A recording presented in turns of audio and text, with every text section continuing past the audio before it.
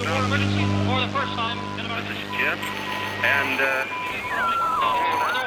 Receiving this message. We are Ken Jennings and John Roderick. We speak to you from our present, which we can only assume is your distant past, the turbulent time that was the early 21st century. Fearing the great cataclysm that will surely befall our civilization, we began this monumental reference of strange and obscure human knowledge. These recordings represent our attempt to compile and preserve wonders and esoterica that would otherwise be lost. So whether you're listening from an advanced civilization or have just reinvented the technology to decrypt our transmissions, this is our legacy to you. This is our time capsule. This is the Omnibus.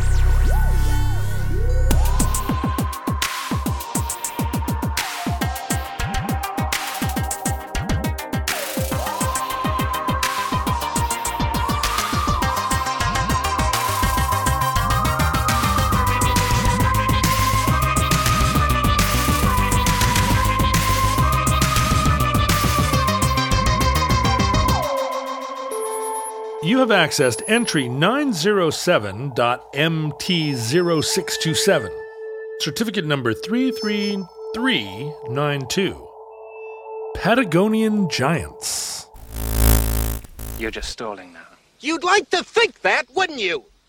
You've beaten my giant, which means you're exceptionally strong. So you could have put the poison in your own goblet, trusting on your strength to save you. So I can clearly not choose the wine in front of you. But you've also bested my Spaniard, which means you must have studied. And in studying, you must have learned that man is mortal. So you would have put the poison as far from yourself as possible. So I can clearly not choose the wine in front of me. How tall are you, for the record? Well, I was at my tallest 6'3".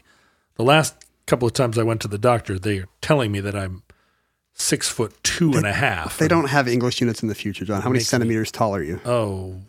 1,000. You are 1,000 centimeters tall. It's about 30 feet, I think. Yeah, I'm having the same thing. I felt like I was kind of plausibly 5'11" for a while. Mm-hmm. And just, if you round up, I was like 5'10 and a half. And now I'm pretty much 5'10". Gravity does a number on us all, I guess. It's really infuriating. I argued with the doctor and said that's impossible that I'm 6'2.5". And there are some things you can argue with a doctor about, like diagnoses and treatment plans. But height, maybe not one of them. Well, that's the thing. I was like, there's a hole in your floor, or you have not calibrated this properly, and they blew me right off.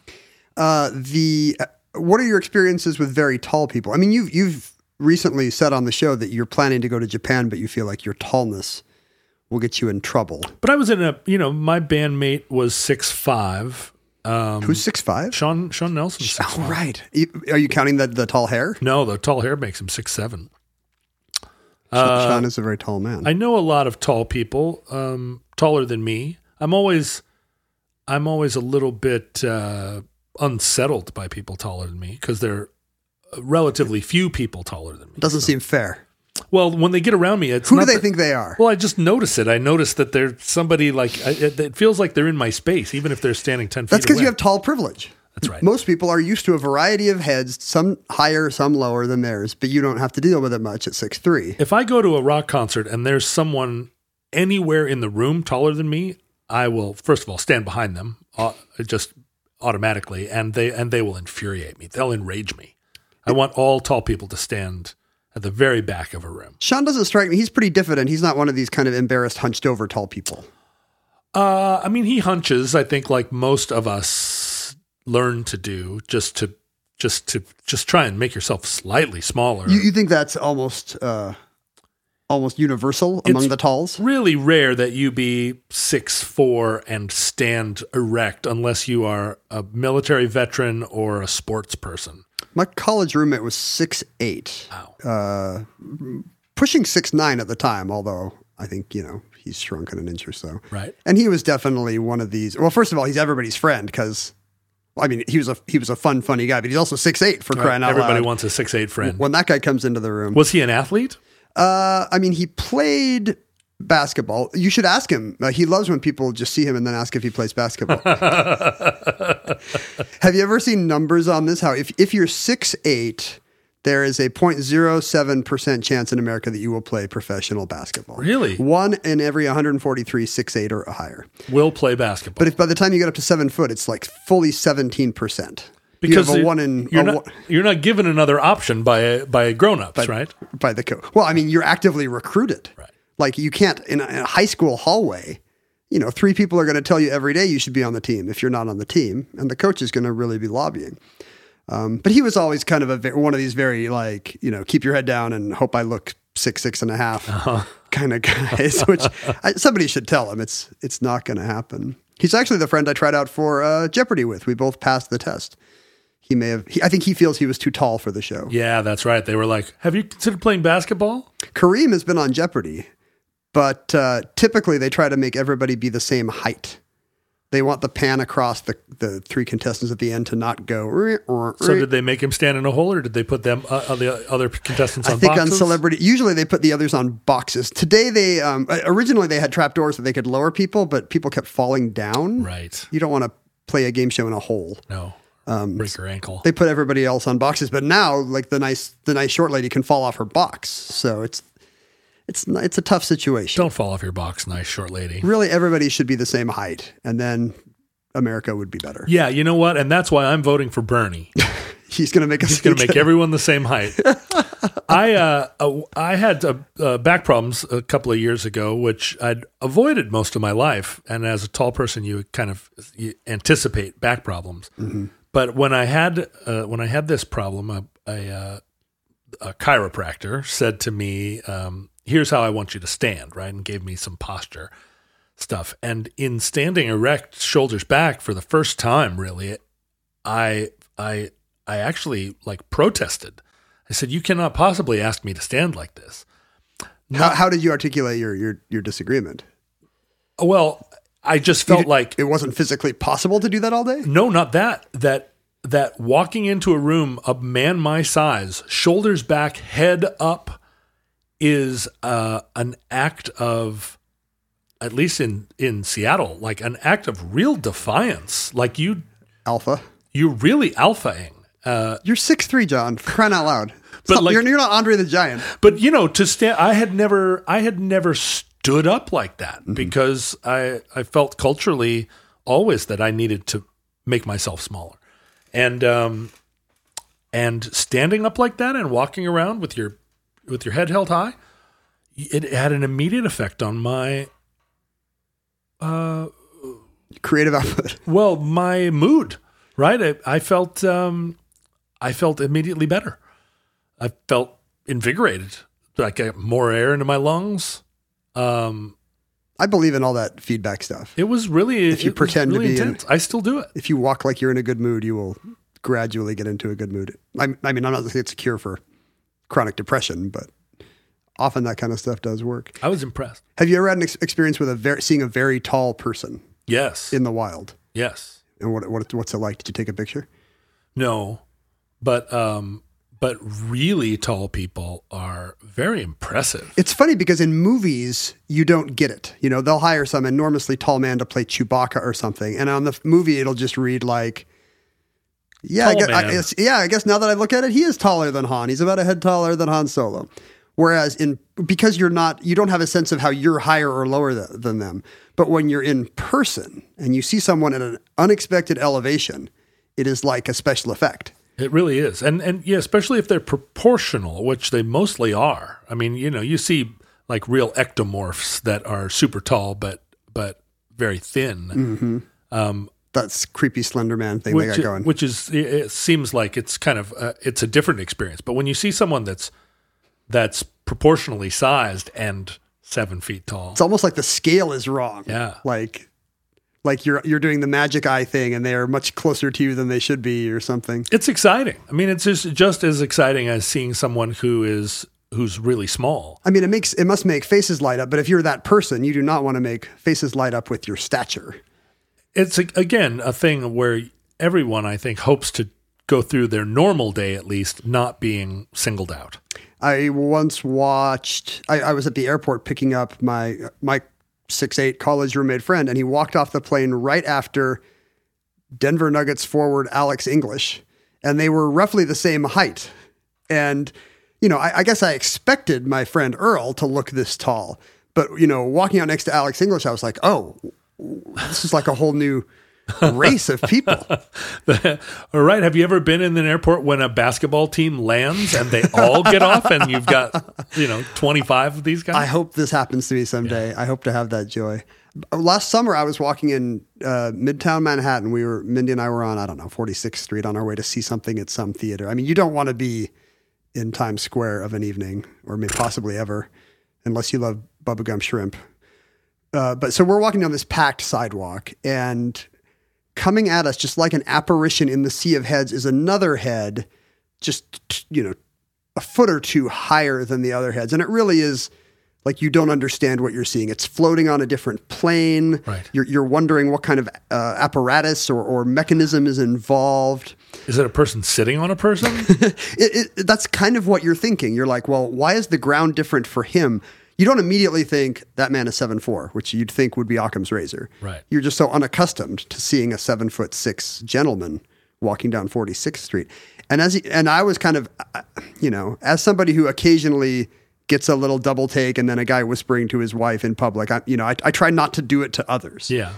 It's really the only way to generate empathy is to. I mean, you used to get a little double take and people whispering, but now everywhere you go, people throw confetti at you and say, "It's America's sweetheart, Ken Jennings." They used to just do it because of my odd affect and odor, right? But now they remember me from a quiz show, right? It wasn't confetti before; it was deodorant. And so I'm purposely not, making eye contact with this guy or elbowing my wife. And once he passed, two things happened. First, I realized... He turned around and said, "Are you Ken Jennings?" I wish. No, the first thing that happened is that I think Mindy had not seen him. And I said, how could you not see him? This guy is 7'5", 7'6", and he just walked by. And she had just, been looking at normal level and had missed the one person. Interesting. The second thing I realized is that it was, although he was older and puffier, it was almost certainly 76er center Sean Bradley from the 90s. Space Jam co-star Sean Bradley. This large, gawky Mormon marionette. So he was a celebrity as well. Career. I think so. There's just so few 7'5", 7'6" people you might see walking around Midtown. And once he left, I realized, I just saw the 30 for 30 where he's older, and I think that was him. So, and you always choose to believe you saw the celebrity. Of course. You're never like, man, that must have been somebody who looked just like Amy Adams. That's no fun. But when you see someone very tall like that, it is nothing like you would expect from an illustration or a, even looking at the Guinness Book of World Records entry on Robert Wadlow, that 8'11" gentleman from the Midwest or wherever he was from, Ohio, probably. With the glasses. With the guy with the glasses. We can all picture him. Mm-hmm. That's one thing to be like, wow, 8 foot, that's very tall. But then you see his shoes and they're the size of a rowboat. Yes. Just putting the scale in person is impressive. The range of human heights is not big enough that it's narrow enough that we get very impressed by these comparatively small variations of a foot or two. Well, and I think that's the average human is within a pretty narrow range, 5 to 6 feet. And not that other heights are bad. No, of course not. But people that are much smaller than 5 feet, you kind of think of it as it seems it's more understandable that a human being would not grow to large size. After all, we were all once that size. Right. More understandable than that a human would continue to grow so much. And I think extremely tall people are much rarer, at least if you gauge by how often you run into them on the street, than people that are smaller than 4 feet. And sadly, they become rare as life goes on because often it brings with it its own health problems. Their hearts can't sustain it. Yeah, there are physiological and gravitational reasons why, the human frame does not hold up at 7 or 8 or 9 feet as well. Right. But as we've pointed out recently on the show, these kinds of things are cultural and can change. Compared to 100 years ago, the average Iranian man is 6 inches taller than he was, just because. Isn't that astonishing? He's no longer struggling with malnutrition. When we were young, the idea of there being a 7 foot tall Chinese person would have seemed like the craziest thing you ever heard. But now they're The world's most famous Chinese person Yeah. is 7 feet tall. right. But there's so many very tall Chinese now. And I think you're exactly right. It's a combination of macaroni and cheese and tab availability. And there's a cultural variation in heights, I guess. You know, we are Serbs are tall. Ethiopians are tall. a lot of it is cultural. Like if you go by nationality, I think the Dutch are the tallest on earth. The Dutch are average tall. Dutch man, but still, it's not superheroes. The average Dutch man is 5'10". Oh, but That means Sudanese are tall. yeah. So the world's tallest people were really taking it on the chin in the 90s. I mean, the Sudanese civil war between the southern tribes and the Arab majority in the north resulted in, you know, the lost boys of the Sudan, these war orphans that kind of had a diaspora all over the world. That's the thing. They take it on the chin because that's as high up as their enemies can reach. You can't even reach their chin. They like take it on the sternum. And this kind of variation between races, both for genetic and possibly behavioral, nutritional reasons, must have been known to the ancients because the stories of other tribes, the other guy having giants, are not uncommon. I always imagined that was related somewhat to the Neanderthals living amongst the Homo sapiens. Yeah, maybe. It's race memory that goes way back. Right. But then it would have been the tall, dumb neighbors. Hey, as someone with slightly more Neanderthal DNA than your average person. Is that true? Have you done the test? Yeah, well, my mom has. We're Old North. Would you say you are the world's leading Neanderthal podcaster? Huh, interesting. Maybe the only self-identified Neanderthal. But I don't want to get into this whole Elizabeth Warren fractional Neanderthal thing. Are you 164th? Cherokee? What if Mark Maron was like a Neanderthal? Sad today. Cat's good. He seems... Cats play on couch. No, he seems more of a bonobo. And it leads up to, you know, biblical stories of, you know, the giants from the book of Genesis, and the Philistines have Goliath. You know, it must be very memorable when you see a tall person, particularly a tall outsider. You might think, well, they're all like this. Right. They just breed them like this over in Gath. Well, certainly thinking about what people in pre-modern or medieval times, especially people that work at medieval times, They're often very tall. what your idea of race was. Like, maybe if you lived in Rome, you had some exposure to people from Africa, but probably if you lived in Glasgow, you didn't. So if you saw someone that was tall, you might think that they were a member of a different race of people. People were certainly very credulous about what the possibilities of human anatomy could hold. I mean, if you read Pliny, for example, he's always just Which I talking, do. as you often do. He'll often be like, and as we know, the men of Carthage have feathers, and perhaps in Nubia you will see the 8-armed women with the fish gills on their hips. You know, like That was an uncanny Pliny impression. he talked. I think it might go a little something like this. Really astonishing. And now the rest of the story. Yeah, why is Pliny Paul Harvey?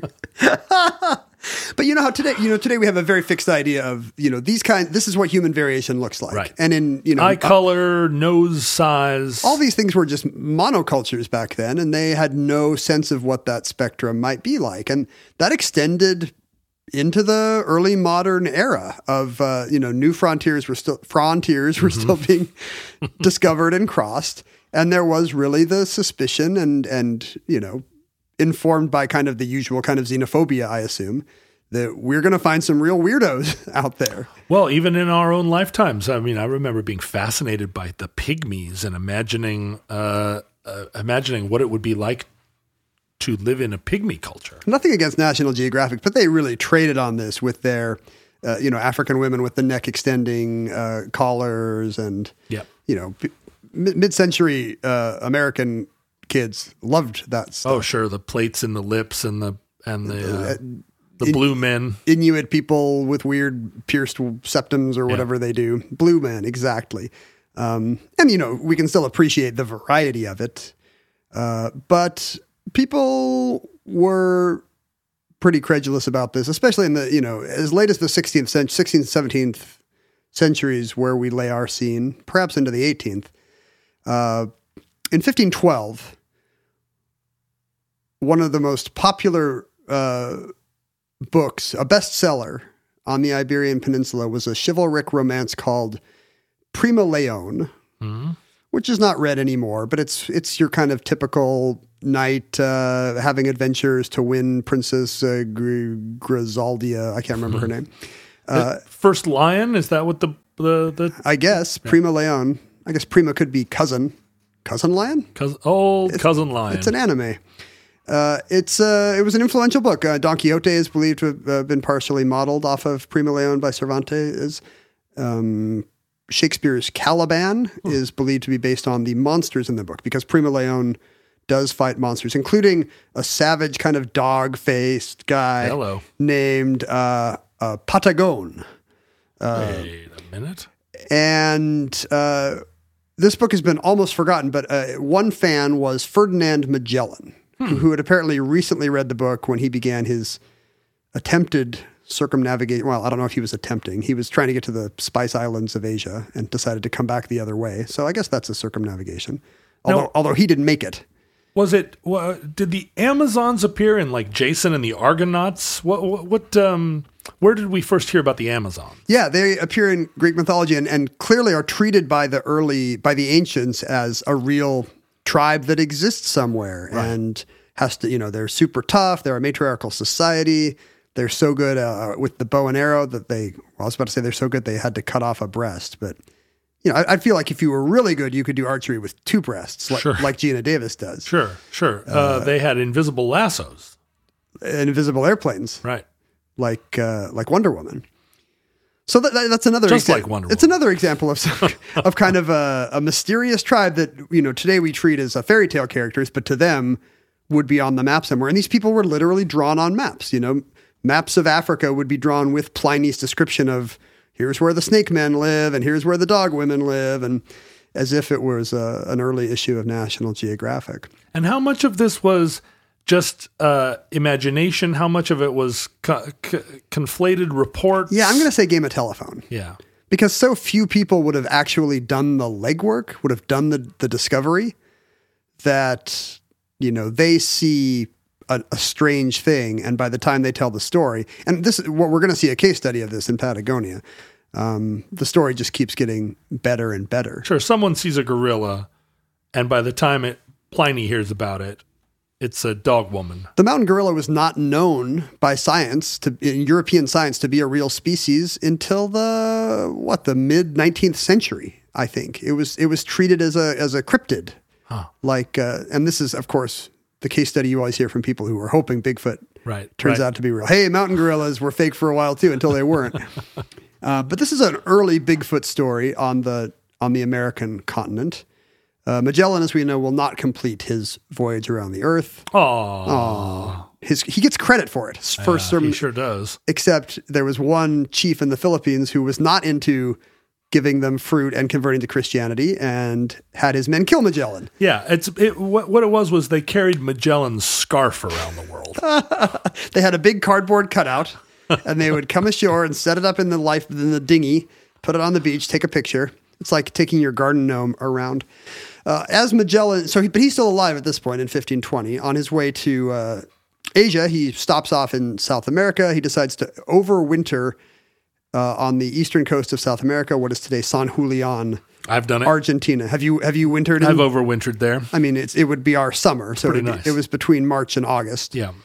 But he and his crew spend several months there. Later, by the way, incidentally, 300 years later, it's the same port where Darwin would find an important fossil that turned out to be a megafauna, an ancient kind of giant llama thing of South America that helped him come up with his theory of evolution. Interesting. So this is a hop and port.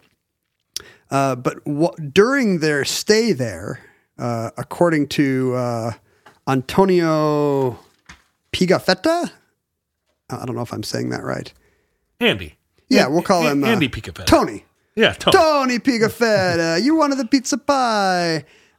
He reports later on Darwin's trip that the crew saw on the beach, as they observed from the water, a very tall, naked giant singing and dancing and pouring sand on himself. It was me. Is that what you do in South America? I was pouring coins on my head. He just mistook it for sand. Do you know what I really enjoy, John? What do you enjoy, Ken? I enjoy these addenda entries we've been recording. Yeah, we just for got the done. omnibus. We just got done doing an addenda, and it really, they really stand on their own.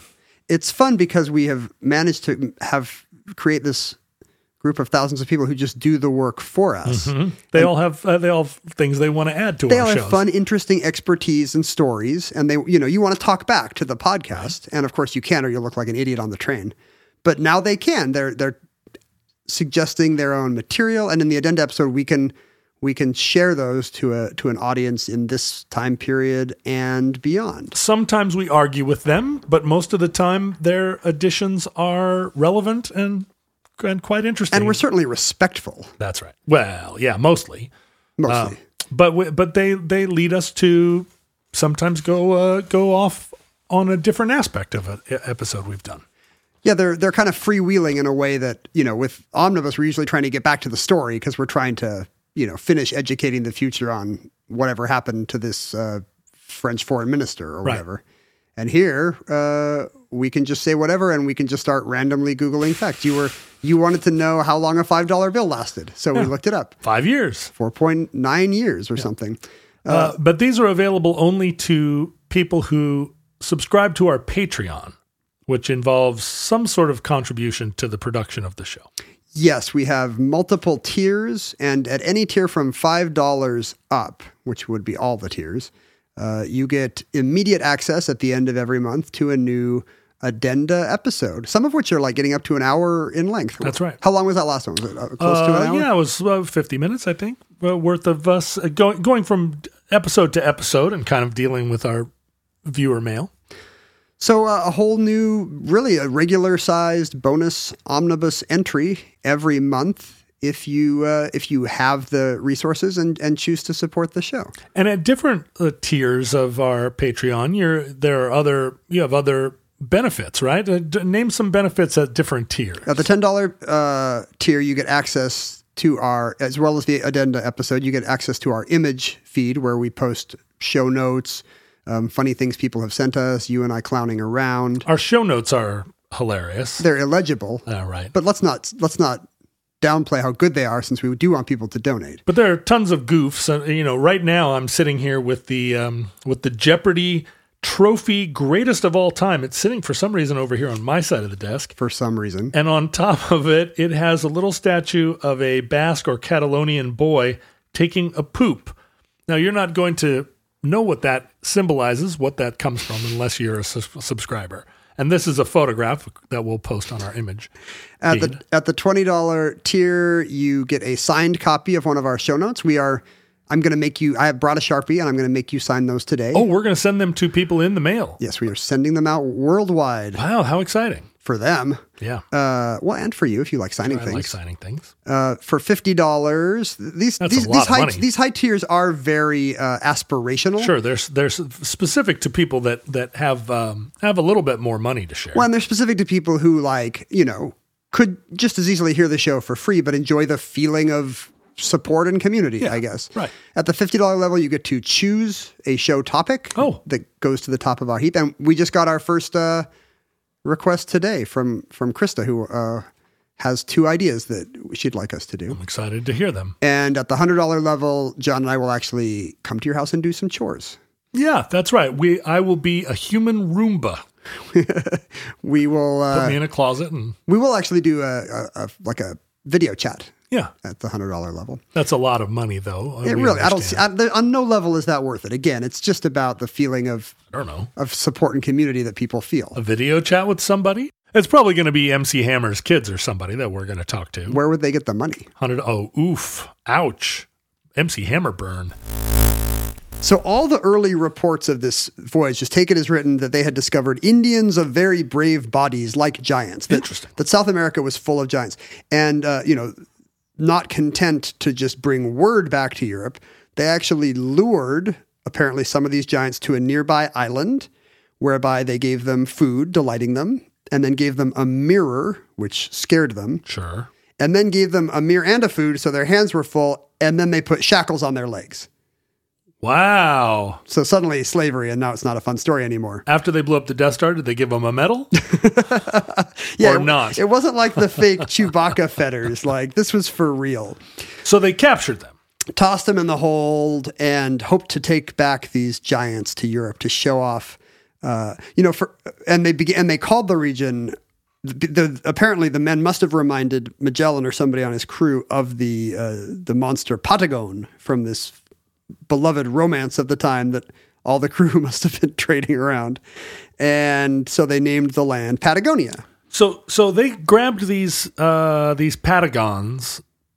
Patagons of justice. And they threw them in the hold, but they were on their way around the world. So they weren't going to race them back to Europe. They were like, you're coming with us while we go now to the Philippines. Yeah, they're, dance and throw sand on your head and entertain us. They're treating them as cargo. Sure. Which, just kind of shows how broadly our views of humanity have changed. Like when you see a new kind of person, back then the impulse was, oh, thank goodness they're not Christians and all our rules of decorum do not apply. Let's toss these guys in the hold. Sure.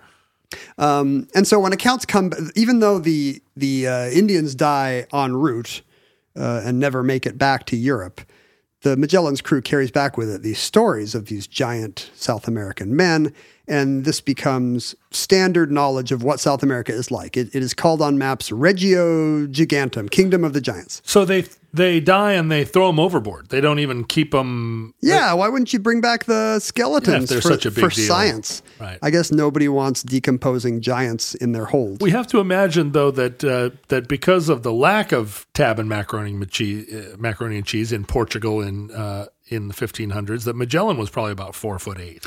Well, this is definitely an issue because as depictions of the Patagonians begin to appear on maps, they are depicted as literally twice the size of their European, quote, discoverers.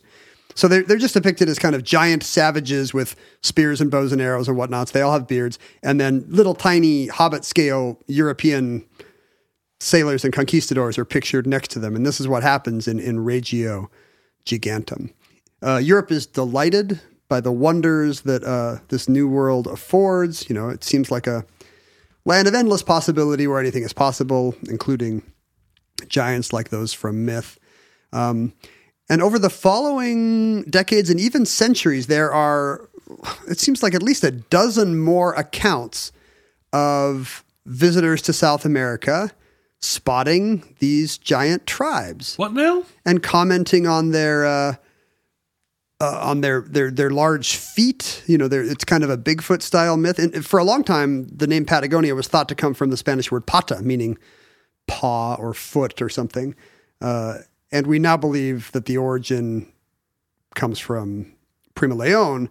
So it may be that the word Patagonia itself kind of reinforced the idea that these were people with giant, because Patagon does sound like a word for, giant paw. I don't know what we would say there.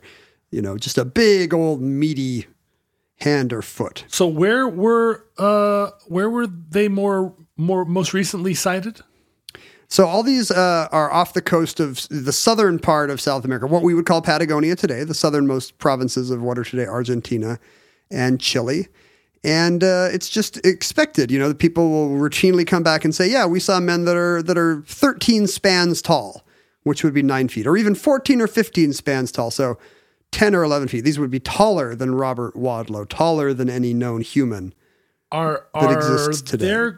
Are there large swaths of Patagonia that are not explored? Are you hoping that to this day there are Patagonian giants hiding in the foothills? I am hoping that. It's a sparsely populated part of the world. As a cryptozoologist, I'm always hoping that there's a chupacabra that's going to come out of the bushes at some point. You're it's canon now that you're a cryptozoologist. Well, for the purposes of this show. You do have a Mothman crystal right here on your Yes, I do. on your windowsill. I didn't buy it, Although but I don't know here if it that was is. by choice, and I think it probably scares your daughter. So it becomes common in these stories to just receive knowledge that there's a bunch of tall men here, and the accounts get bigger and bigger. Like, oh no, they're 10 feet. No, they're 11 feet. And in fact, as the British and French send out their various, did I say French? The French, the British and French. The French on the frontier, as they send out their expeditions and report eagerly back about these giants, the French begin to sniff that the British are just pretending to go giant hunting when really they have colonization and They're whaling. in mind. Well, they just want to stake out territorial claims to defeat the French, and they're just pretending to be interested scientists who love a good giant. Typical. Who among us does not love a good South American giant? But who among us has not pretended to be a scientist in order to defeat the Franc? I mean, you just pretended to be a cryptozoologist for no reason that I could ascertain at all.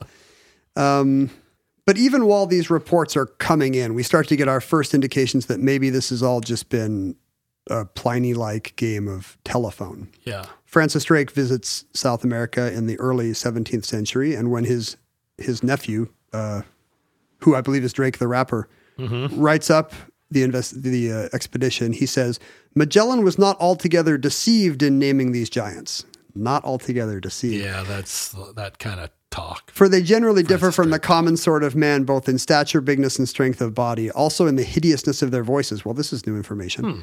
But they are nothing so monstrous and giant-like as they were represented.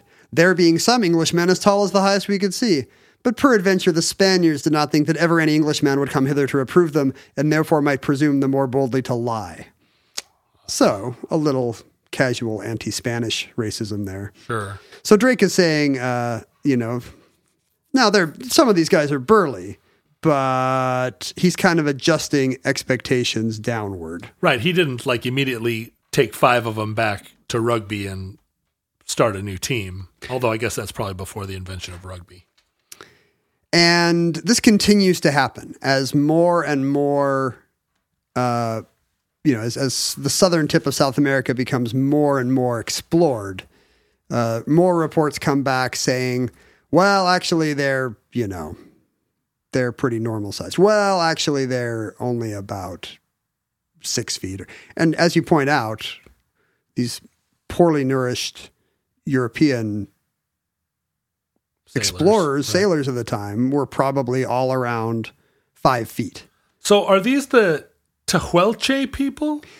Yes. Today, the Patagonian giants, kind of mysteriously spotted by Magellan et al., who later apparently disappeared from the record, are identified with the Tehuelche, an indigenous people in Argentina today. There are about 28,000 Tehuelche people who identify, indigenous people who identify as Tehuelche. How tall are in they? Argentina today?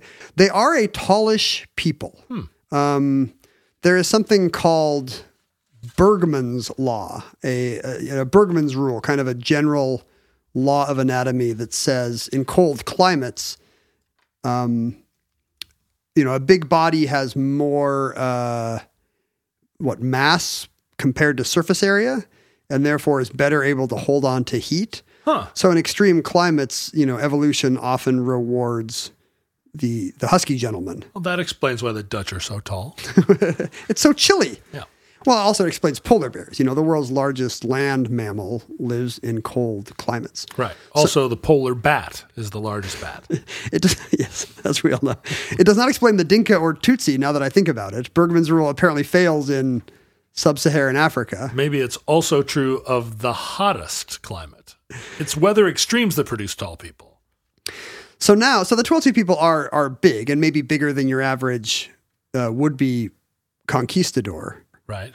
And the Tehuelche have had kind of a sad history since then, like a lot of indigenous peoples. They were, the Argentines put them on reservations and so forth, and their language is not commonly spoken now. Is it a mountainous territory? Yeah, it's the It's the foothills of the Andes. And Patagonia does, include the southern tip of Argentina does include a very mountainous territory. But as early as 1767, plenty of people were doing measurements on the Tehuelche people. And according to Samuel Wallis in 1767, some of them were very tall. There was one that was 6'7", but he appears to have done a large study, and most of them were between 5 and 6 feet. He also mentions that their feet are remarkably small. Weird. Which means the other big-footed examples must have just been wearing big guanaco skin boots. Maybe it was part of the now forgotten tribal custom that they always send the tallest guy out to meet new arrivals. Or maybe he was the outcast, He was just sitting there he's on the beach pouring sand on his head because he was staring at the sea going, no one loves me. Everybody else has a real job. By the time Captain Fitzroy and the Beagle and Charles Darwin arrive, the measurements are down to 5'9" or 10. So again, tall by European standards of olden times, but very disappointing to anyone who was hoping that South America was full of these 10, 11 foot tall giants. Now, there's another possibility, though. You mentioned a hope that perhaps there actually were chupacabras. Yeah, there was a super tall race of South Americans. Right. That I'm still holding out hope that the first explorers found, but were not there. It gradually disappeared over the next 100 years. There is an American account from a man named Ned Chase, who lived in South America around the turn of the 20th century, who had heard of contemporary accounts of another tribe, different from the Tehuelches, who didn't get along with them, who hated them, and were much, much larger. Oh. They used stone-tip arrows, and they did not use the kind of the bolo that you could use on a horse. They were pedestrians, apparently. But he had heard tales that, this was a race that had been hunted, enemies of the Tehuelches who had been hunted down. The whole tribe, the last of the tribe, had been caught by some Tehuelches in a cave near Gallegos and smoked to death there. Ooh. So in this account, there's another possibility, which is that the Patagonian giants were a real people, and they just got sparser and sparser. So European visitors started seeing fewer of them and more of the normal-sized Tehuelches until they were gone altogether. Is there any archaeological record of the missing super tall Patagonians? No, there are tales. There's folklore there of gauchos saying that they've seen valleys full of giant bones. Men with colossal skeletons. It seems straight out of Genesis. So there is an oral tradition of sites where, the caves where the tall giants made their last stand. So if you believe in them, and maybe they're still out there, I'm sure if you were a very tall Patagonian, maybe you would head for the mountains like Jeremiah Johnson and live a rugged, solitary life there. You're certainly physically well equipped for it. I mean, it depends. I guess if your neighbors are trying to kill you and smoke you, but all they would have to do is get exposed to any media at any point and realize that they had that their height conveyed an intrinsic value, that they could end up, on an all-star team. There's really a moral to that story. The Tehuelches just made them feel bad about themselves, and so they're all hunched down like Sean Nelson. They just needed to go to your doctor and hear about posture, and they'd still be alive today. Yeah. Well, I mean, think about how it is that the big ones, the Neanderthals even, they get outcompeted by the little ones. Because they're dumber. I feel like this all the time. Saying this. I'm constantly being outcompeted by the littler ones. Is it because, have you ever been at a buffet table with kids? Ugh. They'll just they don't observe the line. They'll just duck ahead of you and grab a handful of hummus and run off. They get their heads under the sneeze shields. and then we ended up dying of disease. You need a different ecological niche. You need to be like the giraffe of the salad bar, eating the delicious leaves from the acacia canopy. Well, if the little ones weren't just so good at climbing. And that concludes Patagonian Giants, entry 907.MT0627, certificate number 33392 in the omnibus. Futurelings, in the unlikely event that social media still exists in your era, Facebook, Twitter, and Instagram for our show are archived at Omnibus Project. You notice that Facebook, Twitter, and Instagram do not accentuate stature in the way that they profile users.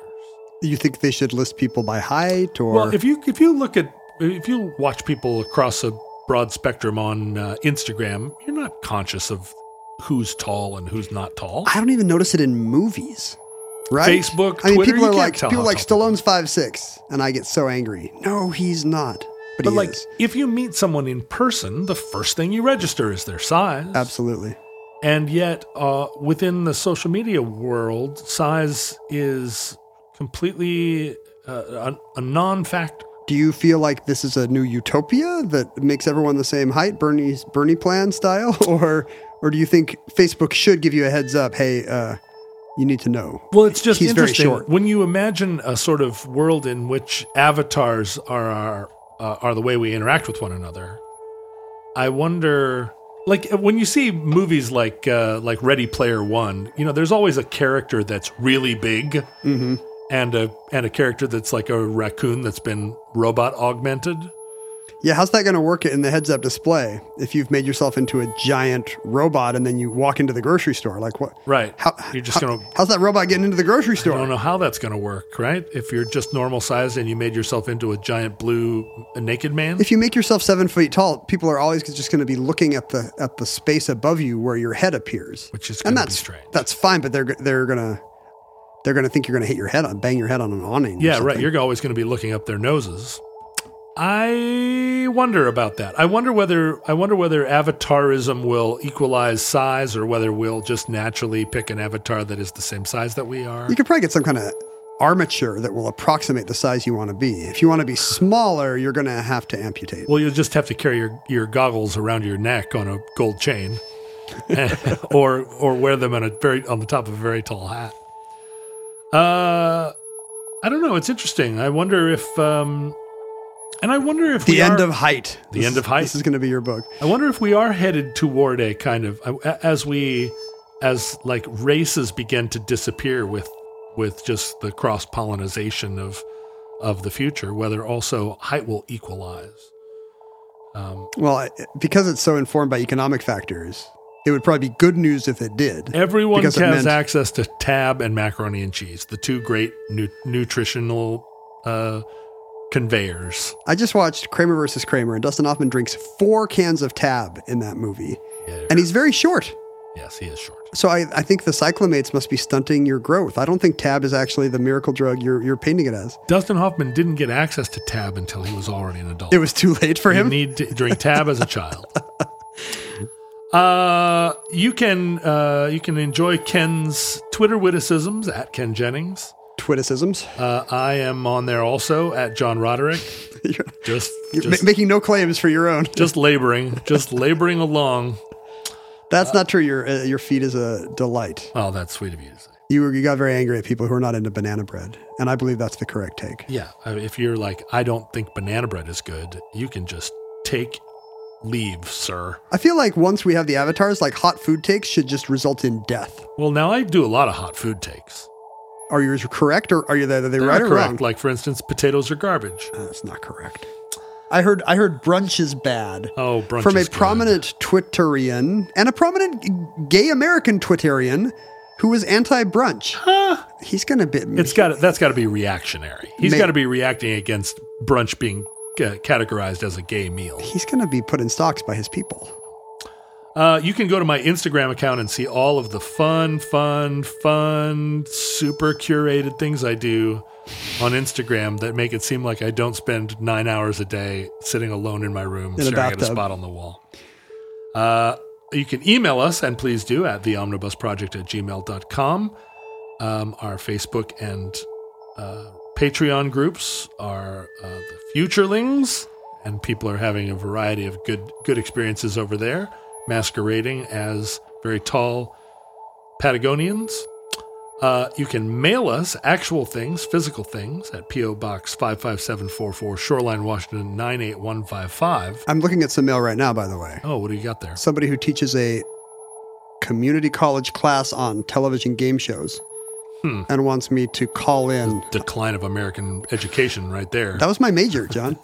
He wants me to call in at 9 a.m. Eastern time. Any day. Friday, 9 a.m. But can you imagine getting on the phone at 6 a.m. to talk about Press Your Luck With his class? with his class? So they'd just be sitting in there and he'd be lecturing them on the $10,000 pyramid. And then the phone rings. He's like, hang on, I've got to get this. What teacher answers the phone in the middle of class? Well, if you know it's me. Well, how would he know it was you? You're just going to call him randomly. Could you imagine at the end of this class, it's like, like the movie scene of the kids pick up their books and the teacher's like, remember, tomorrow, 30% of your grade is going to come from our test on classic concentration. Our friend Dawn also sent us this, the 2-envelope trivia game. Oh, she likes this. Would you like to play? I guess so. I don't know which of these has the money in it. I won once and lost once, right? You have, I think, yeah. And when you won, it was because I lost. I got a question that's how wrong. It should always be. All right, so in this one, you have to answer correctly. I have a card with a bear and a deer. And there's a blue piece of paper. I'm unfolding it here. Jeopardy clue number 5, eating contests for $5. Eating contests? Eating contests. I bet this guy teaches an eating contests class as well. This is, and look, mine this is Dawn, right? Mine is the no. I'm just thinking that my friend Jerry maybe also teaches a community college class on eating contests. I have the $5 prize right here. This bizarre annual event held in Marshwood, England, attracts spectators and contestants from Australia, Canada, and more, leaving its contestants with purple, black, and sometimes blistered tongues. It's an eating contest. Yes. What would you eat? I have the answer right here, so I already know it. What would you eat to give you a blistered purple tongue? In Marshwood, England. You have 30 seconds, contestants. Good luck. What are nettles? That is correct. Hey! What is the World Stinging Nettle Competition? Yay! I get it. $5. You just won $5. 5 American dollars. People think that you're the trivia master of this show. But they don't realize that you are the trivia master. No, it's because they've never talked to you about stinging nettle eating. I have some skills. And realizing the depth of your stinging nettle knowledge. I was at a party with Ken the other day, and I said, yeah, people think that I should be on Jeopardy. And Ken said, ha! That's like people suggesting that I play guitar in a band. I was shamed. Slunk out of the room. I guess I should have said, who are these people? Let's get these people up here. Let's get who these people these mythical people who are always... I feel like you are a potentially strong Jeopardy player. I don't think so. I don't think I have the gift. Do you think you're maybe in your prime? Do you feel like you're too old? I think I would choke. I think my brain would freeze. You didn't just there. You just had a few seconds to come up with the World Stinging Nettle Championship, and you nailed it. Well, if you want to see me on Jeopardy, you're going to have to pony up, listeners. Wait, they're going to have to pay. We need to we need to get a uniform together. We need to get a trainer. This is a Kickstarter? We need to send me to the show. You can't just show up and play. Yeah, right. You have to it's like the Boston Marathon. You got to win a local Jeopardy first. You have to go out to Russia and train on the taiga. That's exactly right. I have the taiga. Please, if you enjoy the show, consider contributing to its production at patreon.com/omnibusproject. We greatly appreciate your support of the show on Patreon. It is the reason the show still exists at this point. It is. Listeners, from our vantage point here in your distant past, we have no idea how long our civilization survived. Perhaps we'll all wander into the mountains like the mythical giants of Patagonia and be lost forever and possibly conflated with another lesser tribe. But we hope and pray that catastrophe may never come.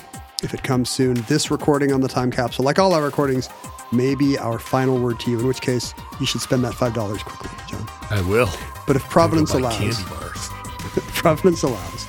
We hope to be back with you soon for another entry in the Omnibus.